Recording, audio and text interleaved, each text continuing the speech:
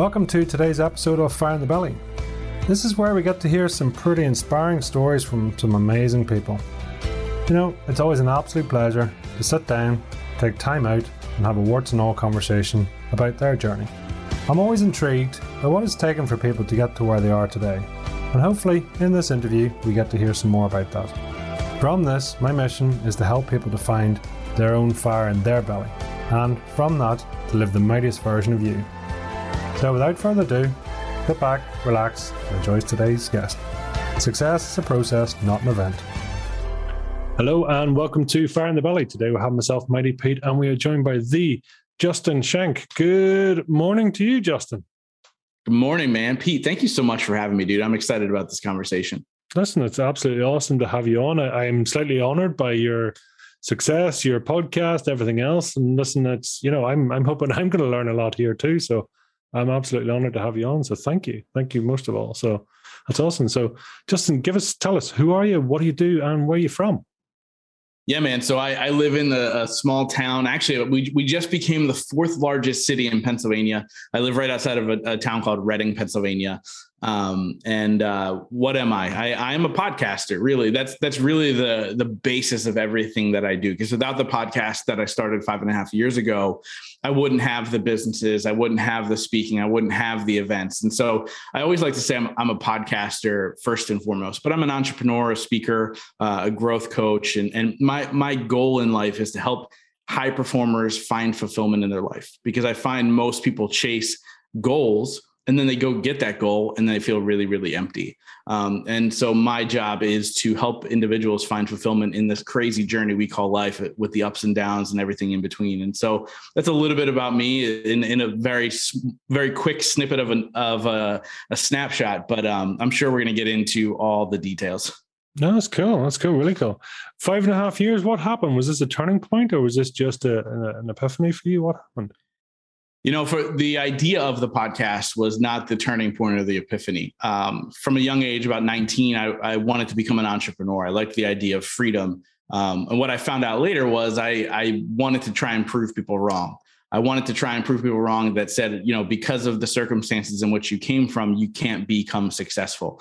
And so I had this crazy chase and journey of 3 failed businesses in my young life. And so the original idea with the podcast was I wanted to start a podcast to interview entrepreneurs so I could figure out how to do it better, because clearly I was doing something wrong. And that was the original idea behind it. It was a great, obviously, tool to connect with whoever I really wanted to.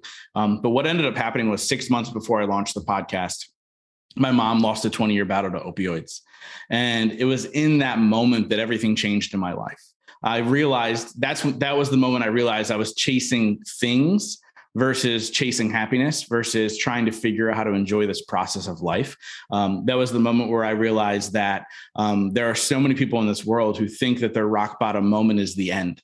My mom included, because my mom didn't die from a drug addiction. My mom died because she didn't love herself. My mom died because she didn't feel like there was hope. And so what ended up happening was, organically, the show, once I launched it, I started having these deep conversations with these high performers of their rock bottom moments and how they were able to overcome and how they were able to find hope in those moments. And so, yes, it was a turning point, but it was not a planned turning point.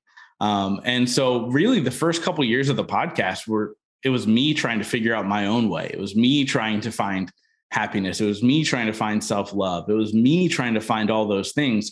And so if you go back early on into my podcast, you'll see that all those questions were really for me. And now, you know, I'm in a place where obviously I'm still growing. I still have my flaws and my faults and everything else in between. But now the show is a little bit more about the broader audience and how we can help them with their journey and their process.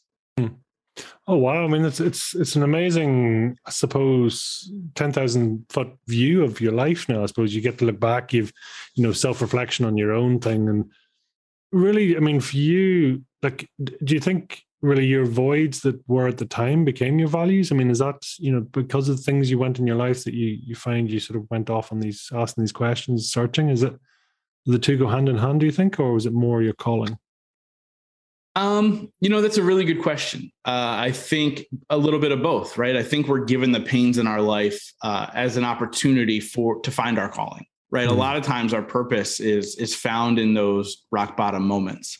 I had to go through what I went through in order to do what I'm doing now, right? Obviously, a lot of people ask me all the time, how do I find my purpose? How do I find why I'm here? And I always say a good place to start is to figure out what skills or things that you've been through that you can go turn around and help other people. That's a good place to start. And so to answer your question, it wasn't a void in my life because I had a lot of great things in my life, even though there was those rock bottom moments and those tough things. And there's more to the story, and we'll get into that, I'm sure. But, as I look at that, it was my calling. But I had to go through those things as a child into my young adulthood in order to become the person I am today. That's what a lot of people miss, right? They get into a victim stance of like, why did this happen to me? And so a good friend of mine, Ed Milet, says all the time, life is happening for me, not to me. And if we can switch into that mindset of understanding that life is happening for me, everything changes. Our perspective, why are these things happening for me around me? All the changes, all the downfalls, all the things, whether it be COVID or whether it be whatever, but why is this happening for me? It changes the perspective, and our actions can take place after that. Do you believe you are where you're supposed to be now? Yeah, I think that we're always where we are supposed to be, no matter what's happening, right? Whether it's a lesson at all times. The one thing I never want to present to anybody is I don't live a perfect life, right? Like there's definitely downfalls. There's definitely moments of struggle and stress and anxiety and, oh my gosh, what's this, that, I host retreats and I host events, and I just invested a lot of money in a big building. And then I went on to invest, for this event, and you go, okay, now there's anxiety and there's stress. But I think that at any given moment, you're exactly where you're supposed to be. A lot of that is based off of yesterday's actions. So therefore, if we have that mindset of like we are where we are supposed to be based off of our actions previously, then we can go to where we want to be based off of our actions today. And so, yes, to answer your question, I'm exactly where I'm supposed to be because that's how life works, right? We have to enjoy this process and this journey every single step of the way. And in terms then, and I'm just curious, do you visualize in terms of the future, in terms of what's coming down the line, in terms of manifestation? Are you clear in that, or are you very much guided by what's going on around you and responding to the now as such? Great question. And the answer is yes.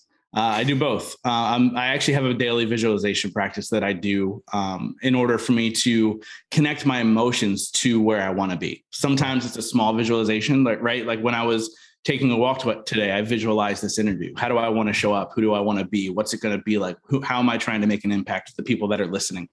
Sometimes it's a broader picture of, hey, I host this live event. I have a big vision down the road to host it in front of 6,000 people. I know what the arena looks like. I know what the speakers look like. I know what it sounds like, smells like. I know what it's going to be like when my family hugs me when I walk off the stage. And so, yes, I visualize, but at the same time, I understand that I can't control everything. All I can control is myself and the actions that I take. Right. So there are moments where pivots happen. There are moments where change happens. And that's okay. Right. Like as long as we have a vision and a direction, like I look at a goal as just, you have a direction in where you're going. For me, my life could end right now, right? Like I die of a heart attack or whatever, God forbid. But that could happen. And I know that in that moment, I'm fulfilled. And that's really the important part. And so if an opportunity arises that might steer me a little bit away from my vision, but it feels good and I can make the impact that I want to make, I'll say yes, and might delay the big vision. But that big vision keeps me going. But I say yes to things that make me feel good, if that makes sense. And in terms of if you were to sort of almost visualize your true self and who you are today, are they one and the same? Are you in alignment with yourself as such? Because when the start, you mentioned this, the story and this journey you've been on, and obviously, well, it sounds like, you sort of, as we do, we all sort of slightly drift off the path for a while. I mean, are you back there? Are you back in one in yourself, or is that an ongoing process, do you think? I think it's an ongoing process because we're constantly growing, right? My podcast is called The Growth Now Movement because there's constant growth in our life. But for this very moment, I am who I'm supposed to be. Now, when my mom passed away, that's when I really went off course. Although I found that purpose and that vision in that moment where I said, oh, wow, life is so much more. I went on a 3-month bender where I was blackout drunk 5-6 nights a week. And obviously had to do a lot of inner work with spiritual coaches and coaches to help me work through those moments and to get past that. But yeah, man, I think that I am exactly who I'm supposed to be. Is there a higher version of myself? Well, sure. And if you want to go deep spiritually, we can talk about that too, where through Reiki sessions, I've been able to connect with that individual of my higher self and all those things. Right. And so with that being said, we are all in a journey. My life, my story, my journey isn't over yet. I believe by the end of my life, I'll be exactly where I'm supposed to be whenever that happens. And that's because I focus on constant growth and constant evolution and constantly trying to have that 1% growth every single day. So therefore, I can help other people, right? Like the thing is, there's a lot of people who go through a lot of pain and strife and suffering in their life, and everybody has a story, right? Like you had mentioned, I think before you hit record, like everybody has a story. And it is your story. And I really believe that. And so the one part that's missing, a lot of people go through that pain. They want to help others, but they stop helping themselves. And so they're pouring from an empty cup. And so I make sure, in order to become my best self as the world evolves and I evolve, I make sure I pour into my cup first. And what's in my cup is for me, and what overflows is for everybody else. And so that's probably been my biggest shift as far as like making sure I'm in alignment, is to make sure I take care of myself first. And do people around you get that? I mean, do people get you first of all, and do they understand your journey and your passion and your drive? Yeah, man. It's so funny that you asked that question, because I've been able to build this great podcast and this following and these live events, and I go speak and people wait in lines to talk to me after I speak. And there's an odd sense of like, do I deserve this? Right. And that odd sense of like those limiting beliefs of like, who am I to do this? Who am I to do whatever? Right. And limiting beliefs are something that we all encounter at every level. And I have friends who are billionaires, by the way, and they have limiting beliefs, and they don't believe they can do a certain thing, whether it be in their relationships or their wellness or their spirituality. They have limiting beliefs. And so, yeah, there's those moments of like shock and awe. Right. But I always tie everything to that greater purpose. Why am I doing this? And for me, it's to impact millions of lives, to help them understand that it doesn't matter where you come from. It matters of the choices you make today to create a better tomorrow for yourself and the world. And when I look at that, I go, I have to keep showing up, even in those moments of questioning myself. And so, yeah, man, I think I really connect. Like I have people, it's really weird to say out loud, but I have people that are willing to go to the ends of the earth and back for me. And so that's kind of the way that I look at like, do people understand what I'm doing? Yeah, man, I see it every day with the constant growth in my business and my events and my podcast. Something's hitting on all cylinders, right? And that's just me leaning in 100% and being real and authentic with who I am and where I'm going. Well, it's amazing to have that support network. I think is super key. And you mentioned voices, and it's always an interesting one. How is the inner dialogue? Do you talk to yourself a lot? Do you have to talk yourself down a lot? How is your because you mentioned that you go for walks and there's a lot of activities you do. Talk to us about your inner voices. Yeah, dude, that's a good question. I love that question. I think for me, because of what I went through as a kid, I think it's a lot of, it's a constant work for me to constantly make sure that inner voice is headed in the right direction. There are moments where I beat myself up. But overall, I think I've gotten a million times better than I used to be. I used to constantly beat myself up. I used to constantly say, you're not enough. You're not this, you're not whatever. And so for me, it is still a constant work, and it always will be. But I'm lucky enough to have surrounded myself with the right people to help me on that process and that journey, and continue to see my worth and continue to get better as I step into a bigger role. And I look at like, we're constantly trying to step into a bigger role in our lives, most people. And so as you're willing to do that, you have to do that inner work. You have to do that meditation. You have to switch that inner voice. And so, yeah, man, that's a really good question. I think it's not always perfect is the answer. As quickly as I could possibly say it, it's not always perfect, but it's a lot better than it used to be. And as I grow, it'll constantly get better and bigger and brighter. And hopefully my light will continue to shine, largely all over the world. Oh, that's very, very cool. So tell me, what does Fire in the Belly mean to you then? I think for me, the fire in your belly is the thing that gets you up to continuously make an impact in the world, right? Like when we talk business as entrepreneurs, we go ROI, right? Return on investment. But what's important for me is ROI, return on impact. And so the fire in the belly for me is to continuously wake up to make the larger impact in the world, to truly save lives. I've had people reach out to me and say, because of your podcast, I decided not to take my life. And that's the impact I want to continuously make. And so that's the fire in my belly, to constantly show up every single week on my podcast, to hopefully deliver in the way that I'm supposed to on your podcast and everybody else's. And as I speak on stages, the fire in my belly is to constantly go, how do I make a greater impact? And part of that too, by the way, is to continuously be a better me. Right. I have to be a better me in order to make a larger impact. And so the fire in my belly is all based around impact, but sometimes it is, hey, I got to do some stuff for me. I got to make sure I'm in check. And I have some daily habits that I do every single day. And if you want, I can share them. But I have daily habits every single day that I make sure that I'm in check and that I'm in flow and I'm serving myself first. Well, if you would, I mean, please, I'd be grateful just, if you share your habits and what works for you.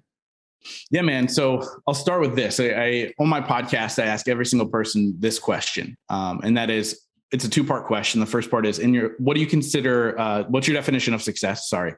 And the second part is, what are 3 things you do every single day to ensure that success for yourself?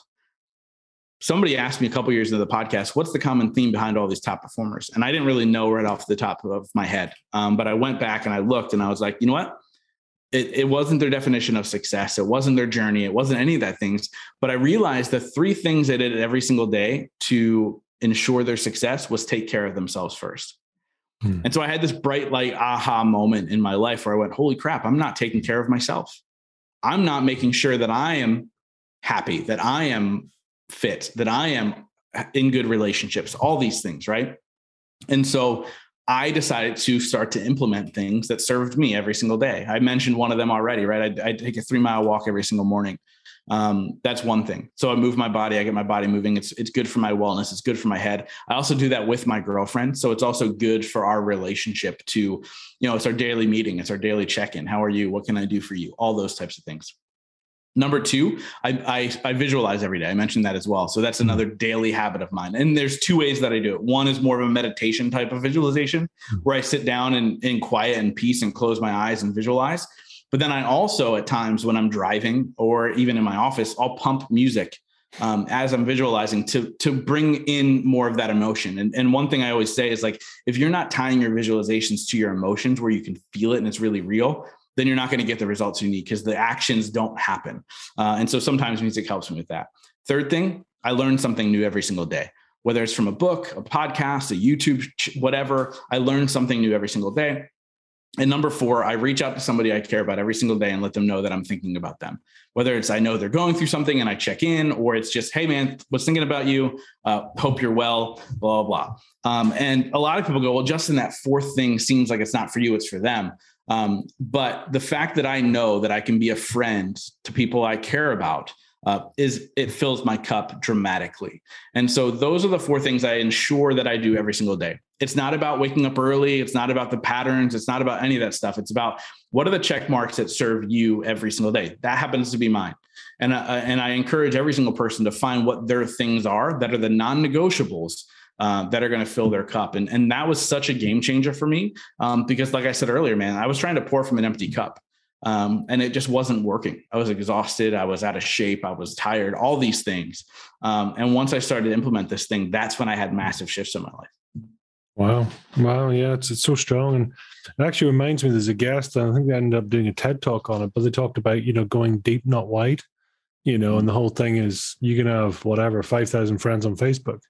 But actually, if you can stay in contact with 5, deep contact, proper contact, then you'll have a much more fulfilling connection and relationship. So I love that. And really so quite impactful. Where's your flow state, Justin? Where would we find you in your element, your sort of moment of creativity, if you like? Yeah, it's so funny. Like I get asked questions all the time about creativity. And years ago, I would have told you I'm not a creative person.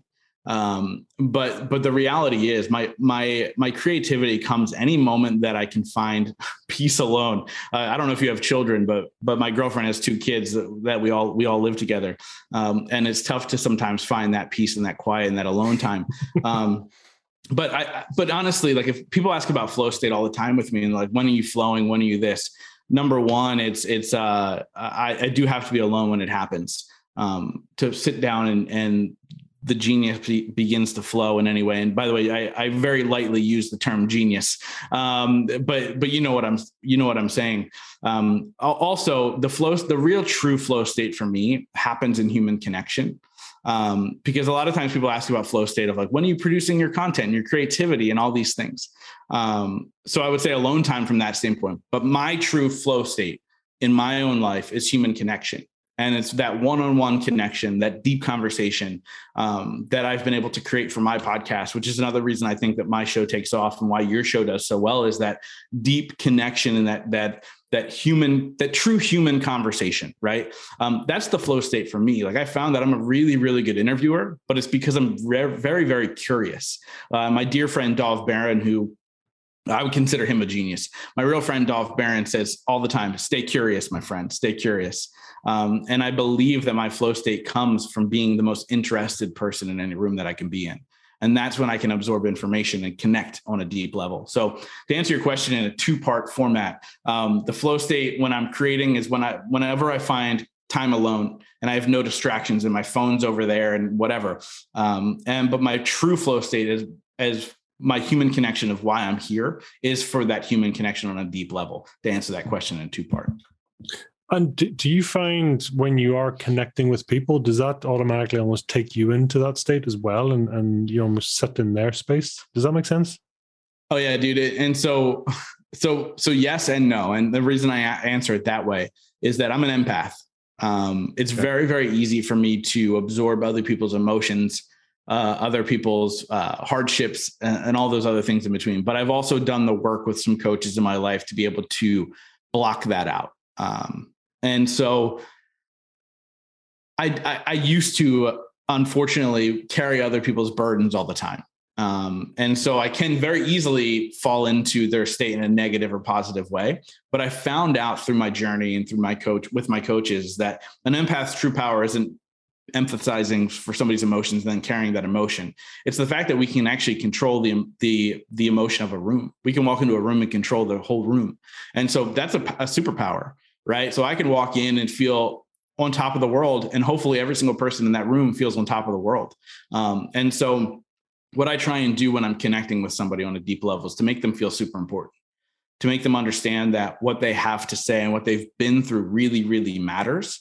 And I think that's what people want, right? Like people want to feel wanted. People want to feel important.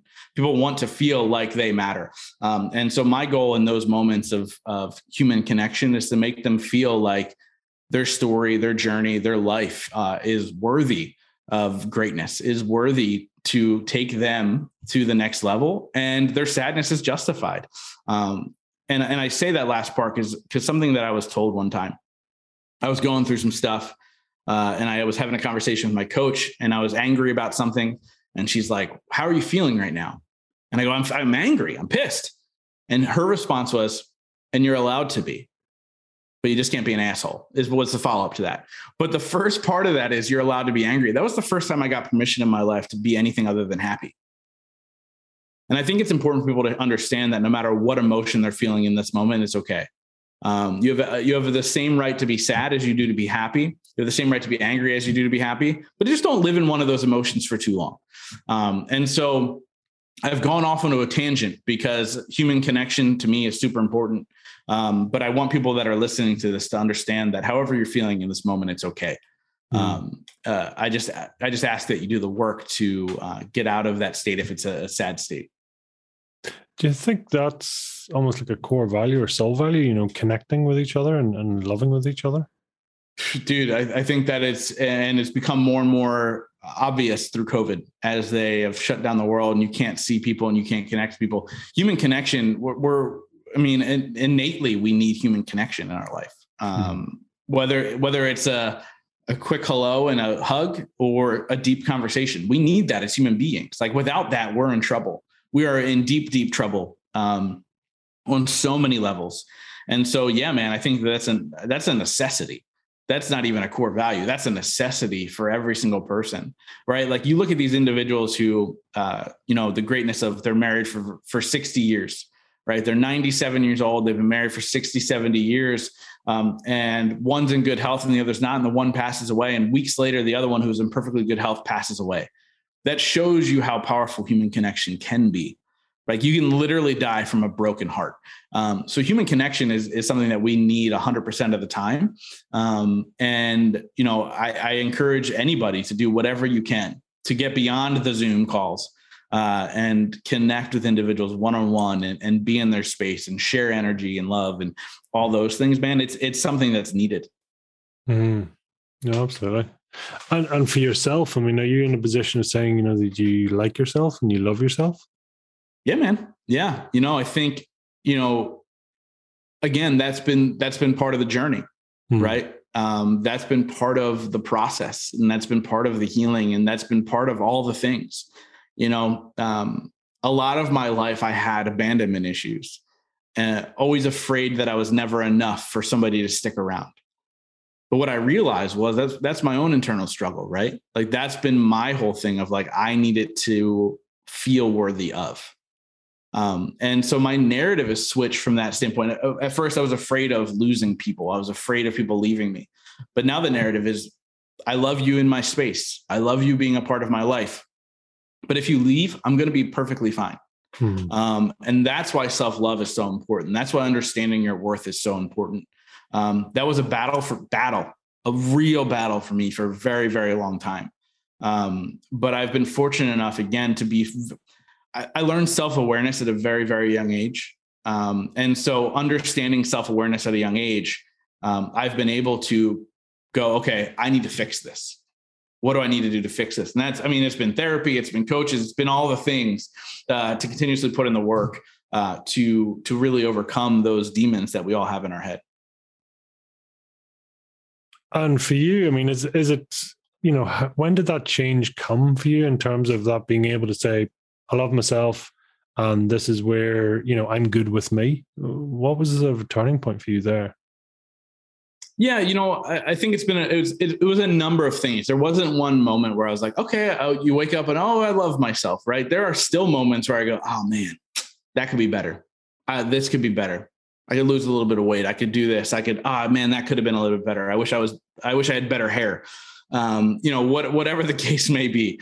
But at the end of the day, it was a progression, right? With coaches and I did some trauma healing with energy work and stuff like that. And so it was a process. And I think most people at any given moment, unless you're narcissist level, you're going to question yourself. You're going to go, wait, hold on. Right. Like, oh wait, what about that? Or I wish my eyebrows looked different or whatever. I wish I could be like that. But I think it's the quick adjustment of coming back to, no, I am who I'm supposed to be. Like I'm exactly where I'm supposed to be. I'm headed down the path of where I'm supposed to go. And that is enough. And I am enough. And so again, our minds are funny, right? Fight or flight. And they're going to take us down certain paths and we're going to go, oh gosh, here we go. But we have to be able to make that quick adjustment because it's human nature to fall down the wrong path. It's human nature to start thinking badly. It's human nature to whatever. But it's you as a person that can make the choice to realign and reconnect and go, no, I am powerful. I am enough. I am wealthy. I am good looking. I am whatever.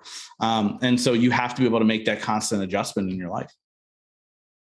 I mean, the element of actual mindset talk, inner talk, etc., seems to be huge for you, really. There, doesn't it? I mean, there's a lot of internal work goes on. Well, that's what I'm picking up. Is that a fair statement? Yeah, man. I think it should be huge for everybody. That's all part. It's all part of the journey. In order for me to again give to others, I have to make sure my cup is full. And so there is constantly. I don't want to say constantly. I know how to relax. Trust me. I know how to have a good time. But at the same time, there's that constant, like, I need to, what's next? Like, how do I continuously improve? What kinds of things can I do to be a little bit better for myself, to be a little bit better for other people? And so the inner work is constant, right? Our minds don't shut off. That's just, we have, like, what is it? Like, we have 50,000 thoughts a day. Like, think about that. 50,000 thoughts a day. The follow-up to that would be, how many of those thoughts are going to bettering yourself? How many of those thoughts are you telling you love yourself? Very rarely do those positive things come from our random thoughts throughout the day. And so I think we just have to be really intentional about how we think and how we speak to ourselves, right? Like, right off the bat, you started talking to me about self-talk and all these things, right? Like, I don't do the mantra things where people look in. I tried to do that a couple of years ago, where you look in the mirror, you're like, you are great, you are what, and that doesn't work for me. I feel goofy. But it is that constant, like, readjustment, and through whether it be through meditation or whatever, I think that we have to constantly make sure that our minds are working at a deep level.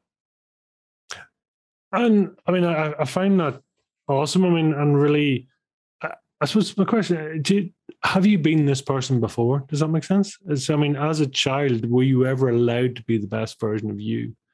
And is this you returning to your purest form? That's an interesting question. I think this is me at my purest form. I don't know if I was ever that person in this lifetime, if that makes sense. Yeah. So it's not that I wasn't allowed to be. At least outwardly, my parents encouraged me to do whatever it is I wanted to do, to go after my dreams, to go after my goals. But there's this thing called generational trauma that, unfortunately, unknowingly, parents pass this on to their children. And my grandparents, both sets of them, passed this trauma on to my parents.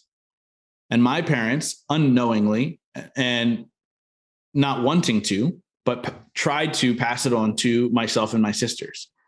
And I am the person who had to do the work to break that generational trauma, to break that generational habits of the bad mental talk and the not worthiness and all these other things. And I did it in a very dramatic form, by the way. I ended up not speaking to my father for 7.5 years. But by the way, we're very close now as the best man at his wedding, et cetera. But I had to do that in order to break the trauma that was passed on. And so my parents encouraged me 100% to do the crazy things. I think that's why I do the crazy things now. Like, oh yeah, I'm just going to have an event where people are going to come from all over the country, and they're going to come because I'm speaking on a stage. Obviously I have other great speakers as well. But, I think anybody goes through life and they get some sort of trauma, right? I had mentioned before my friend Dov Baron. So he's actually a lack of a better term, he doesn't call himself this, but he's a mindset coach to essentially billionaires. And he'll sit down with them and say, what was missing from your childhood? And they go, nothing was wrong with my childhood. It was great. It was wonderful. And they go on the defense and he goes, whoa, I didn't say it wasn't great and wonderful. I just asked what was missing. And I think that sometimes we look back and we feel guilty for saying that I didn't have something in my childhood. But the reality is something was missing for you. Whether you're super successful now or you're happy now or you're sad now or whatever, that's the trauma, the thing that was missing. And so I encourage that individual to give themselves that thing that was missing. And so again, the longest answer to your question, because your question, by the way, your questions are phenomenal and they're super deep, and I want to acknowledge that really quick. But with that being said, I think I am my purest self now for exactly who I'm supposed to be now. And I'm 100% accepting of that. Do I have goals and aspirations and want to be better and do? Yeah, of course. Who doesn't? But I have billionaire friends who want to do better and be better and do the things, right? Or people who are happy family men who want to be better and do better and do all the things. But I'm exactly who I'm supposed to be in this very moment.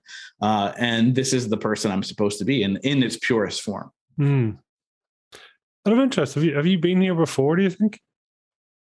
On this planet? In this form, soul, body, previous life, next life? Well, not in this body. This body is a new body. But at the end of the day, we're all energy, and energy is forever and flowing.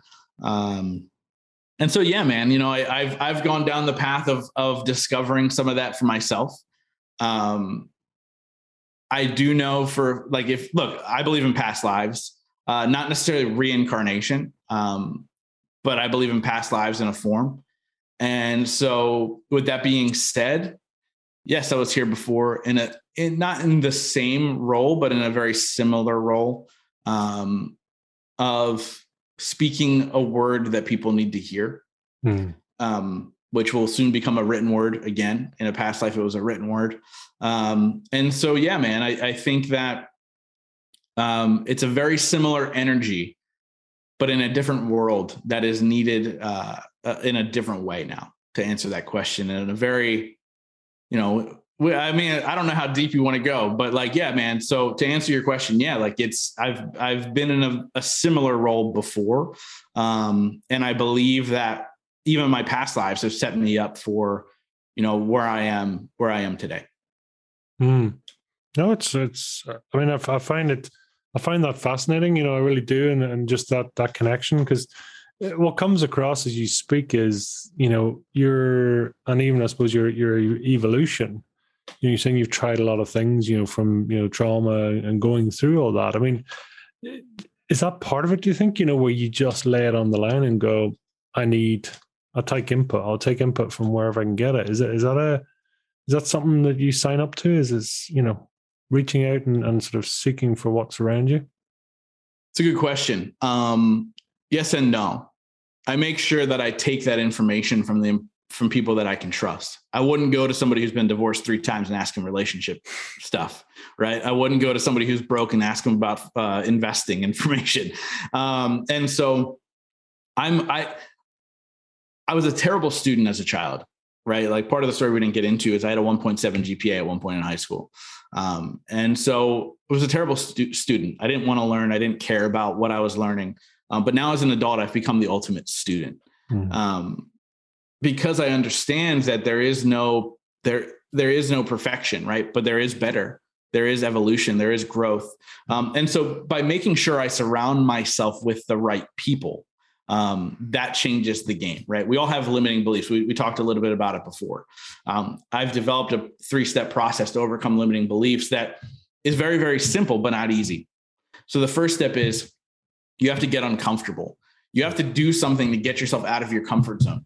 The second thing is surround yourself with the right people. And that's where the important part comes in, right? Like if you're going and doing something uncomfortable that pushes you a little bit, you need to make sure you have the right people to support that idea and that system. And by the way, I'm going to give a real life example of this in a second.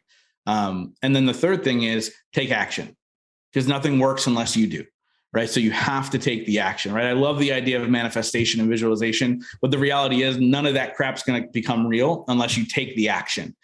Why do I tie my visualizations into my emotions? Because the action becomes easier when I already know what it's going to feel like, if that makes sense. So this 3-step process. So the end of 2020, just like most people in the world, COVID got me, bro. I stopped working out. I gained weight. I was drinking. I was eating like crap. I was supporting my local restaurants by getting takeout all the time, doing all these things, right? And at the end of 2020, I was like, whoa, what's going on? And then I also realized this has been a lifelong battle for me. Gain weight, lose weight, gain weight, lose weight, gain more weight, lose more weight. And I go, why can't I figure this out? Right. I look at the 4 pillars of what I've designed in life: business, relationships, wellness, and spirituality. Those are the 4 pillars that if you can find a way to find balance in those 4 things, you can find fulfillment. And I go, business, cool. That I can figure that out. I'm doing okay. Relationships, I have the best relationships a man could ever ask for. Spirituality, I am constantly diving deeper into spirituality. Dude, if you asked me about past lives a year ago, I'd be like, I don't know what you're talking about, bro. And so spirituality is a journey that I'm constantly on. And I think that's something that you can't ever arrive on. But that spirituality pillar, by the way, I just want to make this clear. People get weird when they hear the word spirituality. And so here's how I frame it. The first step to understanding spirituality is that we have to agree, or you have to understand that there's something more powerful than you. You are not the center of the universe, right? Somebody created this and there's something more powerful, whether you call it God, source, Allah, mother nature, energy, whatever, there's something more powerful. Number 2, there's an energy that flows around us constantly. We are energy. This desk is energy. You are energy, whatever. And so we have the goal within connecting spiritually is to make sure that that energy is flowing with you instead of against you. And so that's kind of that pillar. That's it. 2 steps, boom, done. That's spirituality to me. And then number 4 was the wellness piece. And I go, why can't I figure out this wellness thing? Right? Like, why can't I just get it right? And I kind of was sitting there at the end of 2020 and I was like, I got to figure this out, man. There's got to be some sort of trauma. There's got to be something that I don't know. And it took me back to when I was 12 years old. And so when I was younger, I broke both my hips. And so when I broke but after like the 4th surgery that I had, the doctor looked at me and goes, well, you'll never be an athlete. And that embedded into the back of my brain. And that is what has continuously made me self-sabotage over and over again my wellness, because I'll never be better than what that moment I got to. And then I self-sabotage and gain the weight again. And so I figured that out and I was like, cool, I'm going to overcome this limiting belief. And so now step 1, I got uncomfortable. I dedicated myself to something called 75 Hard, which was created by a guy named Andy Frisella, which is 75 days straight of 2 45-minute workouts a day, 1 outside, a gallon of water, 10 pages of a book, progress photo every single day, and no cheat meals, right? So follow a diet plan, no cheat meals for 75 days. So I got uncomfortable. Number 2, I surrounded myself with the right people. My girlfriend did it with me, right? So she was my support system. And I jokingly say every day, the first day I was like, babe, I'm an athlete. That's what I said to her out loud, that first day. And she goes, yeah, you are. And I go, cool. And now I know I'm surrounded by the right people. And then number 3, I took action. I went and I freaking did it. Like I literally crushed it in 75 days. And I got in the best shape of my life. And so those are the types of things we can do to overcome these limiting beliefs, to prove to ourselves that those limiting beliefs, wherever they come from, they can come from multiple places, we can overcome them. And so yeah, man, I think that, we can do anything we want to really overcome these limiting beliefs. It just takes a little bit of work. Wow. That's dedication and belief in yourself, really, isn't it, as well, though, to actually do that for you? For sure. But a lot of times it's that action that makes you believe in yourself. We have to take that uncomfortable action before we actually believe it. Right. Like, I was speaking at an event one day and where was I? Montana. And I was speaking at an event in Montana and there was about 250 young professionals in this room. And I did Q&A after my talk. And the one girl stood up and she said, how do you deal with imposter syndrome? Like, do you ever have imposter syndrome? And I kind of looked at her and I go, of course. Like, I think most people, not all people, but most people go, okay, whoa, what's happening right now? Like, am I deserving of this? This is crazy. Cause I've had a lot of cool things happen to me. And the reality is I just said to her, I do. And I overcome it by just showing up. Right. Like I tie everything I do to my purpose. And so yeah, man, I think, I just constantly show up no matter what it is. And so we have to show up for ourselves as well. And showing up to me is taking action, by the way. I think that's the part that people miss. They think that they need to be, the athlete before they take the athletic training, right? Or they need to be, that's not how it works. You have to do that work first. And you might not believe in yourself, but show up every single day. And you're going to see the results. And all of a sudden you're going to go, oh, wait, hold on. You're going to look back and be like, wow, I can do this. I am this person. I've always been this person. I just had to take the action. And so, yeah, there's definitely those question marks of like, can I be that person? For sure. But then you do the work and you go, wait, I am that person. I'm already that person. I've been that person. And so, yeah, I mean, I think taking action is really the key to overcoming a lot of that thought process. I mean, if someone else was to describe your 5 sort of success traits, what would they be for you? Whoa, that's a question I didn't expect. If somebody else were to describe my 5 success, ask that again. Your 5 success traits. So someone else was describing you saying Justin does this, is that, or whatever way you frame it. Yeah. Justin, my success trait, I mean, I would say Justin is somebody who is constantly vulnerable, authentic, driven, empathetic, and happy. I think happiness is contagious. And I know that's a really random thing to throw in at the end because the other ones were aggressive. But the 5th one of happiness, I think happiness is contagious. And if you can find a way to be the person with a true, authentic smile in the room, you're going to win every day. People are going to want to be around you. People are going to want to follow you. People are going to want to be a part of what you want, that you're, whatever you're building or want to build. And so I would say those 5 things would be at least what's viewed on the outside as far as, my success traits. No, it's a lovely way to be. And tell me, would you classify yourself as being proud of yourself? Are you proud of what you've achieved, and do you classify yourself as successful? Yeah, I mean, I'm successful because I live the life that I want to live, not from the like. I'm fine, from that standpoint. But I don't like people who frame success from like the outward wins, right? Like, so I think for me, I live the life that I want to live, and I'm constantly making the impact that I want to make, right? Obviously, can it always be better? For sure. But again, if I died today, I'm fulfilled. I'm successful. And so yeah, man, I think I am. I mean, yes. Yeah. There's nothing other than, I am that. I am successful. And, one of my favorite questions to ask yourself is, who were you before the world told you who you should be? I think it's a super deep question. Because society constantly says you need to, how many online courses and coaches says, I'm going to help you get to 7 figures. I'm going to help you get the house, the car, the airplane, all these things, the abs, all whatever it is, right? I'm going to help you get that. But who were you before the world inundated you with that propaganda? Who were you before all of that stuff, right? Go back to that person. I think what I'm doing now as a podcaster, to use that, I mean, I know I do a lot, but to the podcasting in general, for me to be inquisitive, for me to be interested in other people's lives and journeys, that's who I always was. As a child, I always wanted to know people's stories, right? Like I had this teacher in fourth or 5th grade who one day she wore, this is no joke, I don't even know why I'm telling this story. She wore a rug as a skirt to school one day.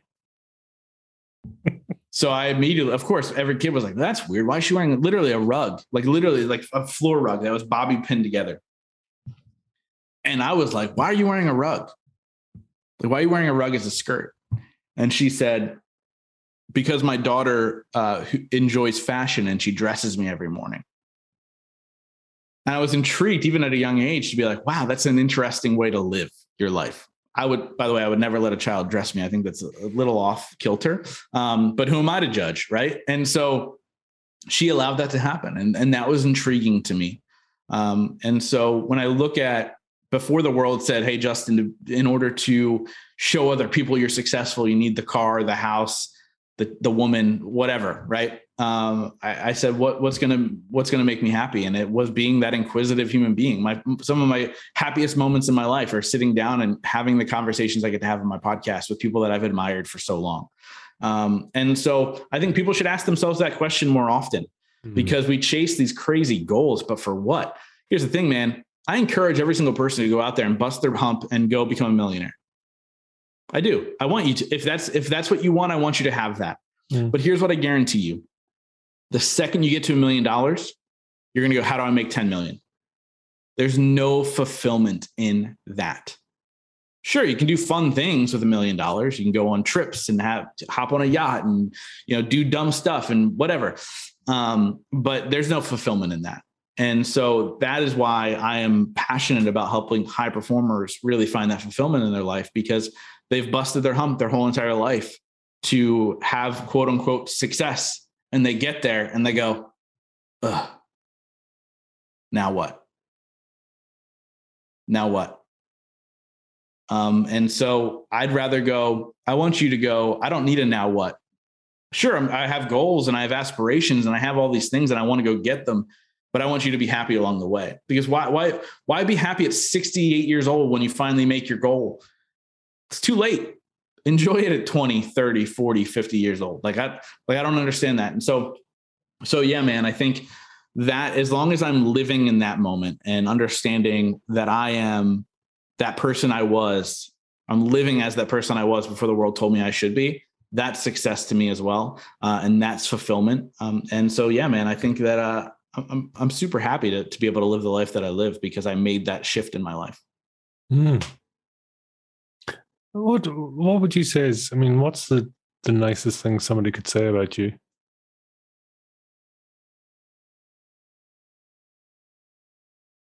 This is a little bit more broad than the actual question, but I would love for people, I guess this answers the question. I would love for people to say about me, I left a better person after knowing him than I was before. I think that that's such a powerful statement because it means that I added value. Mm-hmm. It means I made an impact. And by the way, adding value can be as simple as I listened. Could be as simple as I had a beer with a buddy and we had a good time. Could be as simple as whatever.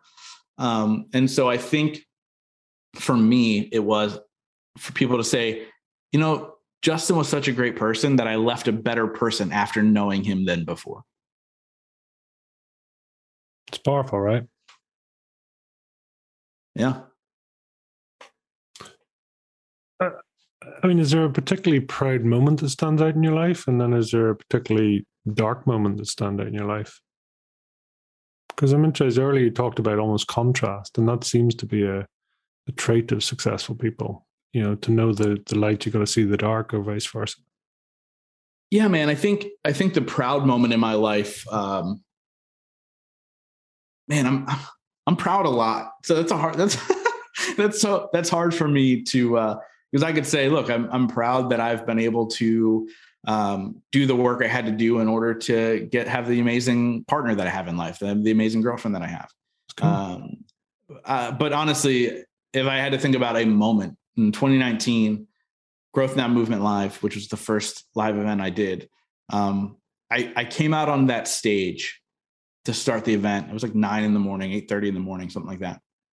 And I ran up onto the stage, and it was the loudest I've ever heard a room. And there's probably about 160 people there, I think. So it was a smaller event, but still pretty big for a first event. Most people do about 20 people at their first event. And it was the loudest I ever heard a room, and people were on their feet. And I think I'm actually getting chills thinking about it. So yeah, this is my answer. That's probably my proudest moment. And that's my proudest moment because, not because people were cheering for me. Like, of course that was cool. Like that was really cool. But it was my proudest moment because I saw the impact that I was making. I saw the lives that I've touched, whether it was people I'd never met before or people from my hometown that I've known forever, it was a mix of people in the room. But to go, whoa, these people are literally cheering. And even if it was just because they were proud of me, like that was a cool, I'm proud of myself moment. Now the dark side, I think the first thing that comes to mind is, when my mom passed away and I went on that 3-month bender of being blackout drunk all the time. Like, dude, I don't even remember that part of my life. That's how I was. Like, it was literally like, let me get through I still had a day job at the time. So it's like, let me get through this job so I can go find a drink. And then I would drink until I went to bed every night for 6 to 7 nights a week for about 3 months. And that was probably my lowest, darkest moment. But again, to understand that even before that, I began to set up the process of surrounding yourself with the right people. And that's why I was able to get out of it, was because I set up the right support system of individuals around me to help me wake up. And dude, because when you're doing it, when you're in it, you don't realize what you're actually doing. Because I was still just Justin, and I was just going, having a good time, or going and having a drink. You didn't even realize it, right? And so making sure that I surrounded myself with the right people, that's why I got out of it. But that would probably be my darkest moment in my life from my own personal choices. Are you clear about your mother's choices? What do you mean? Well, really, I suppose with the opioids and all, do you understand, have you ever had the ability or the clarity to understand why that was for her? Yeah. I think, I've done a lot of soul searching on that and a lot of work. And I think at the end of the day, addiction's a funny thing, right? It could start very simply. tens of thousands of people die every single year, if not more, if not 100,000 plus every year of opioid addictions, because it can start as a simple, oh, I hurt my back. Here's an opioid. I mean, after the first pill, you can become addicted. After the first pill. Now with my mom, it continued because she didn't love herself. It's because she didn't see her worth. She didn't understand that even though life was tough right now, she didn't see that it could get better. And so that's why for her, that's why it ended for her. That's why for 20, I mean, she battled this stuff for 20 years, man. Like this is, if not longer, we knew about it for 20 years. And so when you're in a moment in your life where you need to numb out your pain, when you need to escape who you are, that's not a good place to be. But the crazy thing is my mom losing her life was the catalyst for everything that I'm doing now. And I think that's the example that your rock bottom moment is your jumping off point into what you're supposed to be in this life. It's not the end. And you're going to continuously hit those rock bottom moments in your life until you realize that. And one of two things is going to happen. It's going to be your jumping off point to greatness, or it's going to be the end of your life, period. And my mom and me are the two examples of that. My mom's rock bottom moment was the end of her life. My rock bottom moment was the catalyst for greatness. And so yeah, man, to answer that question in a roundabout way, I mean, she battled because she didn't love herself. And so if we could figure out how to find, again, fulfillment in the moment in this journey, we're going to win. Because look, my mom had the addiction and on the outside, her life wasn't great. Like people saw it and were like, well, Lynn's going through some stuff. That's not good. Divorce and losing jobs and doing like all these things, right? I had a dear friend named Tommy Page, who in the 90s was a pop star. It was had a number one hit, did all the things, was on the show Full House. Then when I became friends with him, he was like a massively high up in the record industry for Warner Brother Records and had all the success and was happily married and had children, and he took his own life. So it's an internal battle when somebody says, this is my rock bottom moment. Sometimes it's not on the outside, right? It's that internal battle. And so we have to do that inner work in order to overcome those things. So, we don't have to fall into those addictions or that suicide option or whatever the case may be. Yeah, it's always interesting, isn't it? Because I mean, it's almost like the opioids are almost they're the symptom, but the cause being, really, I suppose it's the events that have triggered that. It's always, I don't know. It's interesting with a lot of things how things are triggered differently to what we think they are necessarily. Obviously. Yeah. And again, it usually starts with something very, very simple. Right. Like, to go down the opioid trail, I highly recommend anybody, and you as well. There's a documentary on Netflix called The Pharmacist. It's an interesting story into the opioid industry and how it's really geared towards wanting to get people addicted and what people are willing to do to go out and find the stuff. Right. It's really, really mind blowing. Like from my mom, Dr. Hopped, my mom worked in a pharmacy. By the way, this is how we found out she had an addiction. She worked in a pharmacy and she got fired because she was stealing opioids. And so it's an interesting trigger, but then there's a high, right? Like, it's a symptom. Not always like, I've got a back pain, but then you enjoy the high, right? It's the same as alcohol or heroin or whatever. You enjoy the high. And so you become addicted to that high and you want to keep getting it. Even if your back doesn't hurt anymore, how do I keep getting this high? And so, yeah, the opioid thing is a whole different conversation, man. The pharmaceutical industry and how it operates and all that stuff, but that's a different podcast in itself. I can imagine. So bring us back really to where, so I mean, that starting point for you 5.5 years ago, podcast was there. You were curious, you were, just wanting to learn more. Why podcast? Why not write? Why not do 50 other things? What stood out for podcasting? Dude, even as a young kid, I always wanted to inspire people. And I always thought that this process was going to be, I was going to write a book. And then everybody's going to buy the book because I'm awesome. And then they would hire me to speak and I can go speak on stages. By the way, it didn't happen that way. I still don't have a book. I'm working on it now. So keep an eye out for that in 2022. Oh. But with that being said, so the podcast was because I was like, I could do that. Right. I always jokingly say, I don't have a face for video. So I do have a face for radio, and I could do this podcast thing. And it was fairly cheap to start. Now, keep in mind, 5.5 years ago, I started the podcast and I started saying to people, oh, I have a podcast. And they would go, what's a podcast? Now I say I have a podcast and they're like, oh, you too? Like everybody's got one. Right. And it's kind of crazy how much it's grown over the last 5.5 years. But I saw there was a podcaster, I won't say his name because I got to know him and I don't like him as a human being, but there was a podcaster who I watched his stuff and I was like, it was twofold. Number one, I was like, wow, he's connecting with some incredible human beings. I would love to be able to connect with them. Number two, I was like, I could do this and I could do this better than him. And there wasn't an arrogance thing.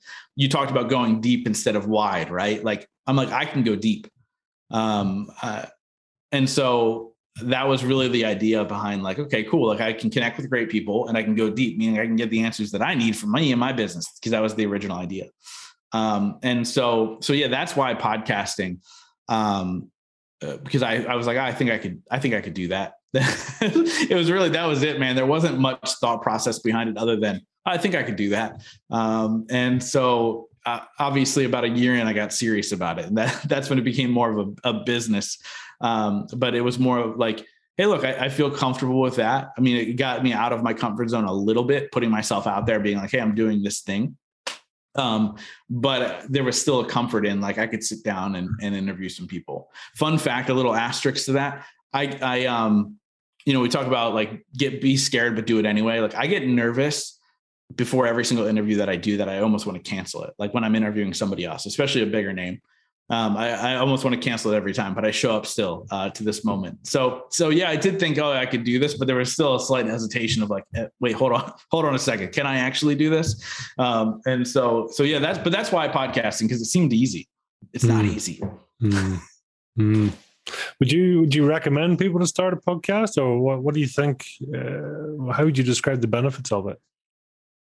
Oh, dude, podcasting changed my life. I recommend everybody who has a message, anybody who has a desire, anybody who has a business that could benefit from podcasting. Yeah, do it. Like you can niche down into anything, dude. I actually had a client who has a podcast.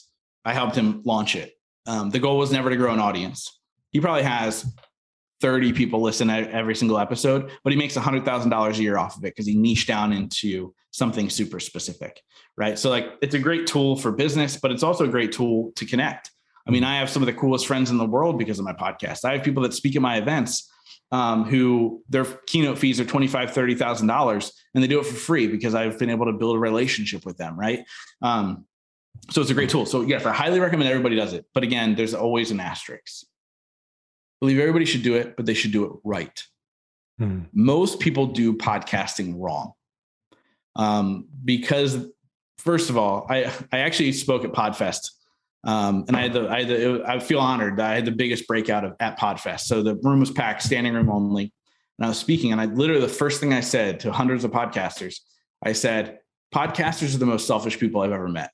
Literally, the first thing I said to a room full of podcasters. And I was like, let me explain. The podcasters think that like they're going to launch this show and everybody's going to listen, right? Like, oh, I'm so important. Like those people that are like, oh, I'm going to start a podcast with buddies and we're going to talk about beer, or we're going to be funny, or we're going to do this or whatever.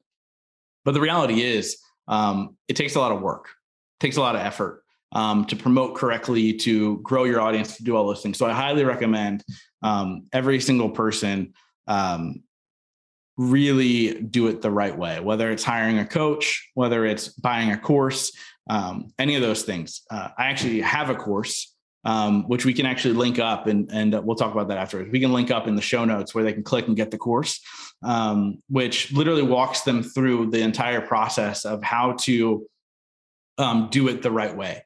Not only from a launching standpoint, this is for people who are already podcasting, who aren't getting the results that they want. We talk about monetization, we talk about branding, we talk about all those things.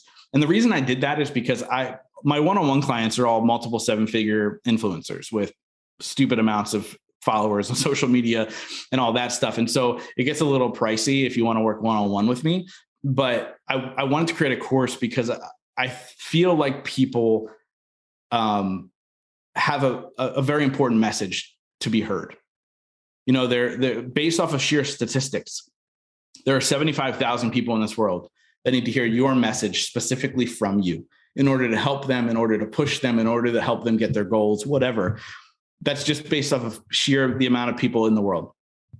And so I wanted to be able to kind of give what I know and the knowledge that I've gained over the last 5.5 years to have the success that I have. And I was like, let me pour it into a course, make it affordable, do whatever. And actually, as a matter of fact, I'm really big on people having a purpose when they do it. So it's called the Purpose-Driven Masterclass, Purpose-Driven Podcaster Masterclass.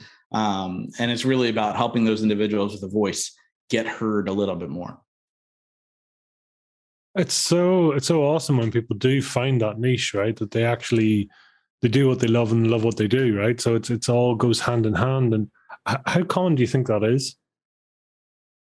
That people find their niche? Find their thing, find their why, find their fire in the belly, their passion.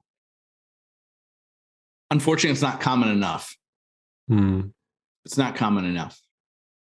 You know, there's too many people in this world just kind of floating through life, right? Clock in, clock out, get home, make dinner, read a book, go to bed, clock in, clock out, do the things. And they're content. They pay the bills, they have the car, they have the house, but they're a lot of the time. I'm not saying everybody, by the way. This is not for everybody, but this is a majority. But they're not happy. They're not, my favorite word, they're not fulfilled. They're not fulfilled with the life that they're leading. And so unfortunately, it's not common enough for people that haven't found, for people who haven't found their purpose or their passion or their why, however you want to say it. Right. And so therefore they float through life and they get to the end of their life and they look back and they go, I guess that was okay.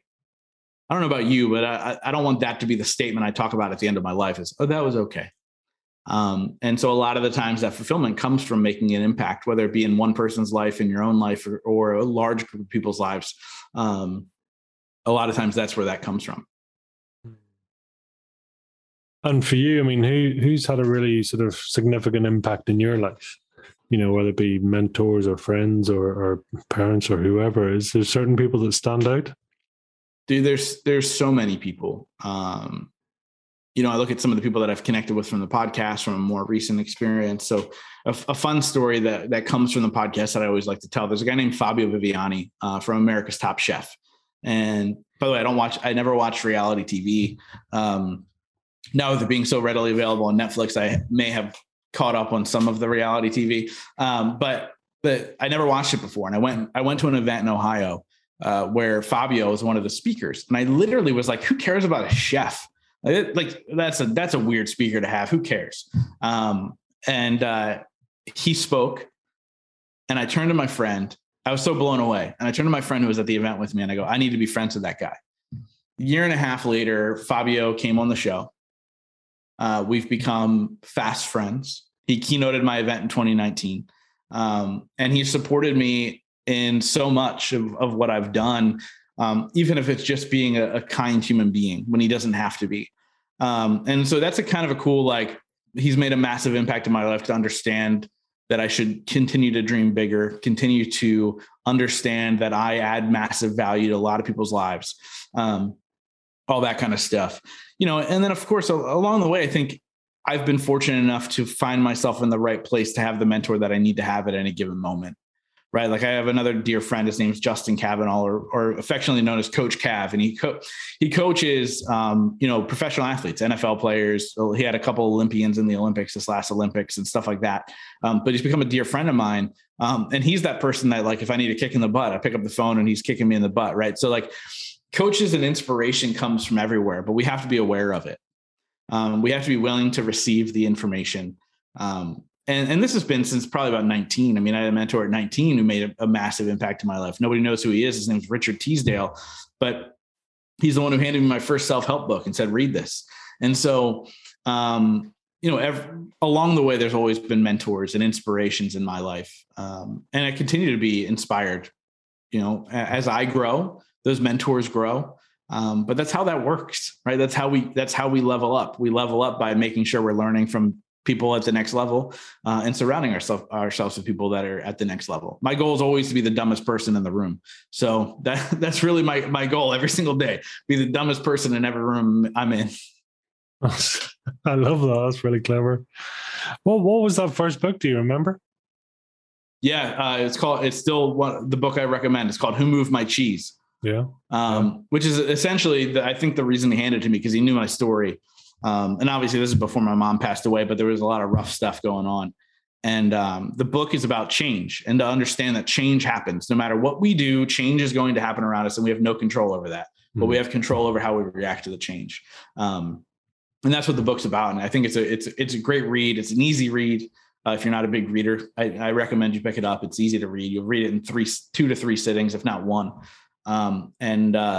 It's a game-changing book to kind of change your perspective of like, reflect on how you react to change, and then how can you change the way you react to change.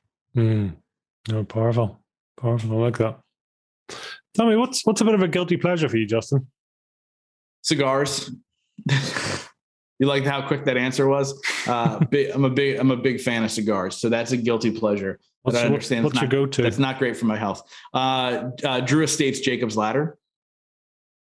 That's my go-to cigar. It's a little pricey. That's part of the reason why it's a guilty pleasure. But that's my go-to. The closest place I can get it at my house though is about a 35-minute drive. So I don't always have them readily available unless I want to go make that drive.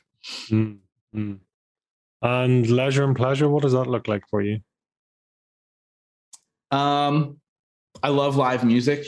So obviously COVID's inhibited that a little bit, but love concerts.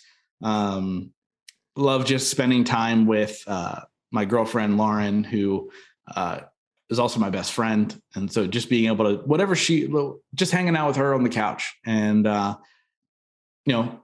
enjoying each other's company, whether it be watching TV together, reading together, or just talking together. I think that's my unwinding at the end of the day. Right. And so I would say that, again, live music feeds my soul. I love live music, and having a good brew with my buddies, and just enjoying good, deep conversation with them whenever we can get together.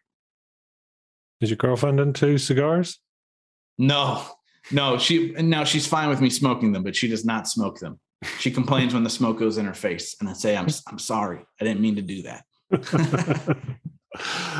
And you mentioned earlier, that sort of getting the music on, getting the car and really getting into your space. What's your go-to in the music scene? What is your go-to? Tell me, what's your genre? Yeah. So my favorite artist is Michael Bublé, which is funny because I said I listen to music that pumps me up, and his music doesn't necessarily do that. But he's my favorite artist. And actually we talk about COVID prohibiting it. I bought tickets back in December of 2019 for a concert of his that was in March of 2020. Which still hasn't happened. It was supposed to be actually in 10 days or 11 days from today, but they just pushed it now to October. Because here in America, the numbers are going back up. Apparently that's what they tell me, but the world seems normal where I live. And so, we hope that one day we can get back. It'll be my 4th or 5th Bublé concert. Maybe I think it'll be my 5th, but I would say he's my favorite, but I also love good pop. Ed Sheeran, Justin Bieber, but even the old schools, I listen to Sirius satellite radio 90s on 9 all the time. So the throwbacks to the 90s of Sugar Ray and all that stuff, and Dave Matthews Band. And so I'm all over the place, but Bublé is the go-to. He's the number one. That's a real eclectic mix of stuff there. I like it. Dude, it is. And then I also listen to like Eminem, and I listen to, all over the place. Andy Grammer is one of my favorites as well. Awesome. I love it. So tell me, if you were to try and describe your fire in the belly in 1 or 2 words, what would they be? Massive impact. Strong. I like it. Tell me, where can people reach you, follow you, track you down, haunt you, stalk you? Any of the above? Yeah, man. If they want to stalk quickly, wherever they're listening to this, they can go search the Growth Now Movement. That's my podcast. If they love it, I would love a subscribe and check it out. And like I always like to say, come along on this journey with me, because that's what it really is. It's a journey. And so that's one way. And then my favorite place to hang out on social media is Instagram. My username there is @JustinTShank. You can find out how to spell my last name in the show notes. So @JustinTShank on Instagram. And look, if they're obviously travel within countries is getting tough, but if they can travel, or if they're close to me, I'm hosting my live event in May of 2022. And they can go to growthnowsummit.com to grab their tickets. Actually, just an incredible lineup of speakers coming together. It's a 3-day rock concert for entrepreneurs and forward thinkers, and people looking to level up in those 4 pillars of their life. And I'm bringing in some of the most world-renowned speakers. And actually, he's not announced yet. So, Pete, but by the time this comes out, it'll be announced. But you're going to get a little sneak peek. The next speaker we're announcing is a guy named Nick Santanastasso, who is one of the most inspirational human beings on the planet, born with one arm, so no legs, one arm. And he speaks all over the world. He's competed in bodybuilding competitions. He shares stages with Tony Robbins. He happens to be one of my good friends because of the I was the first podcast he ever did. Wow. And so we've become fast friends, and he's speaking as one of the keynotes. And it's just it's an amazing time to come and connect and grow and learn. So that's growthnowsummit.com. Tickets are on sale now. We have about 70 tickets left, and then we're going to be sold out. So, people can grab tickets. Wow. That's awesome. What an offer. Thank you. Is there a final message you'd like to leave with our listeners today? Yeah, thinking about everything that we spoke about today, whether it be dreams and aspirations or pain and trauma, I think the one thing that we need to understand is you are exactly where you need to be in this very moment. And there's great power in the acceptance of that. There's great power in knowing that you're exactly where you are supposed to be. And if you feel like this moment is your rock bottom moment, make this the catalyst for greatness. Don't make this go any further. Make it the catalyst for greatness. And so I'll leave people with that thought, is to understand that you're exactly where you're supposed to be, and you are enough exactly the way you are. Wow. Very strong. Justin, it's an absolute honor to have you on. Thank you. Listen, I'm wishing you all the best for the Growth Summit. I have no doubt it will be fantastic. I love your energy, love your passion, love your story. So thank you. I appreciate you. Dude, Pete, thank you so much, man. Thank you so much for going deep and asking the tough questions. Not many podcasters do that. And so thank you so much for having me. It's an absolute honor. Thank you. Well, that was another great episode of Fire in the Belly. This really wouldn't be possible without a great guest taking the time to share their personal journeys. And boy, oh boy, sometimes it is personal. It's an absolute pleasure to have that, and then to hear the journeys that people have been on. We've loads more episodes coming up soon, and it's always a pleasure to have guests on. If you do happen to know anyone with true fire in their belly, please reach out to us so we can share their journey, lessons and successes. So all that's left to say is have a great day, live with fire in your belly, and be the mightiest version of you.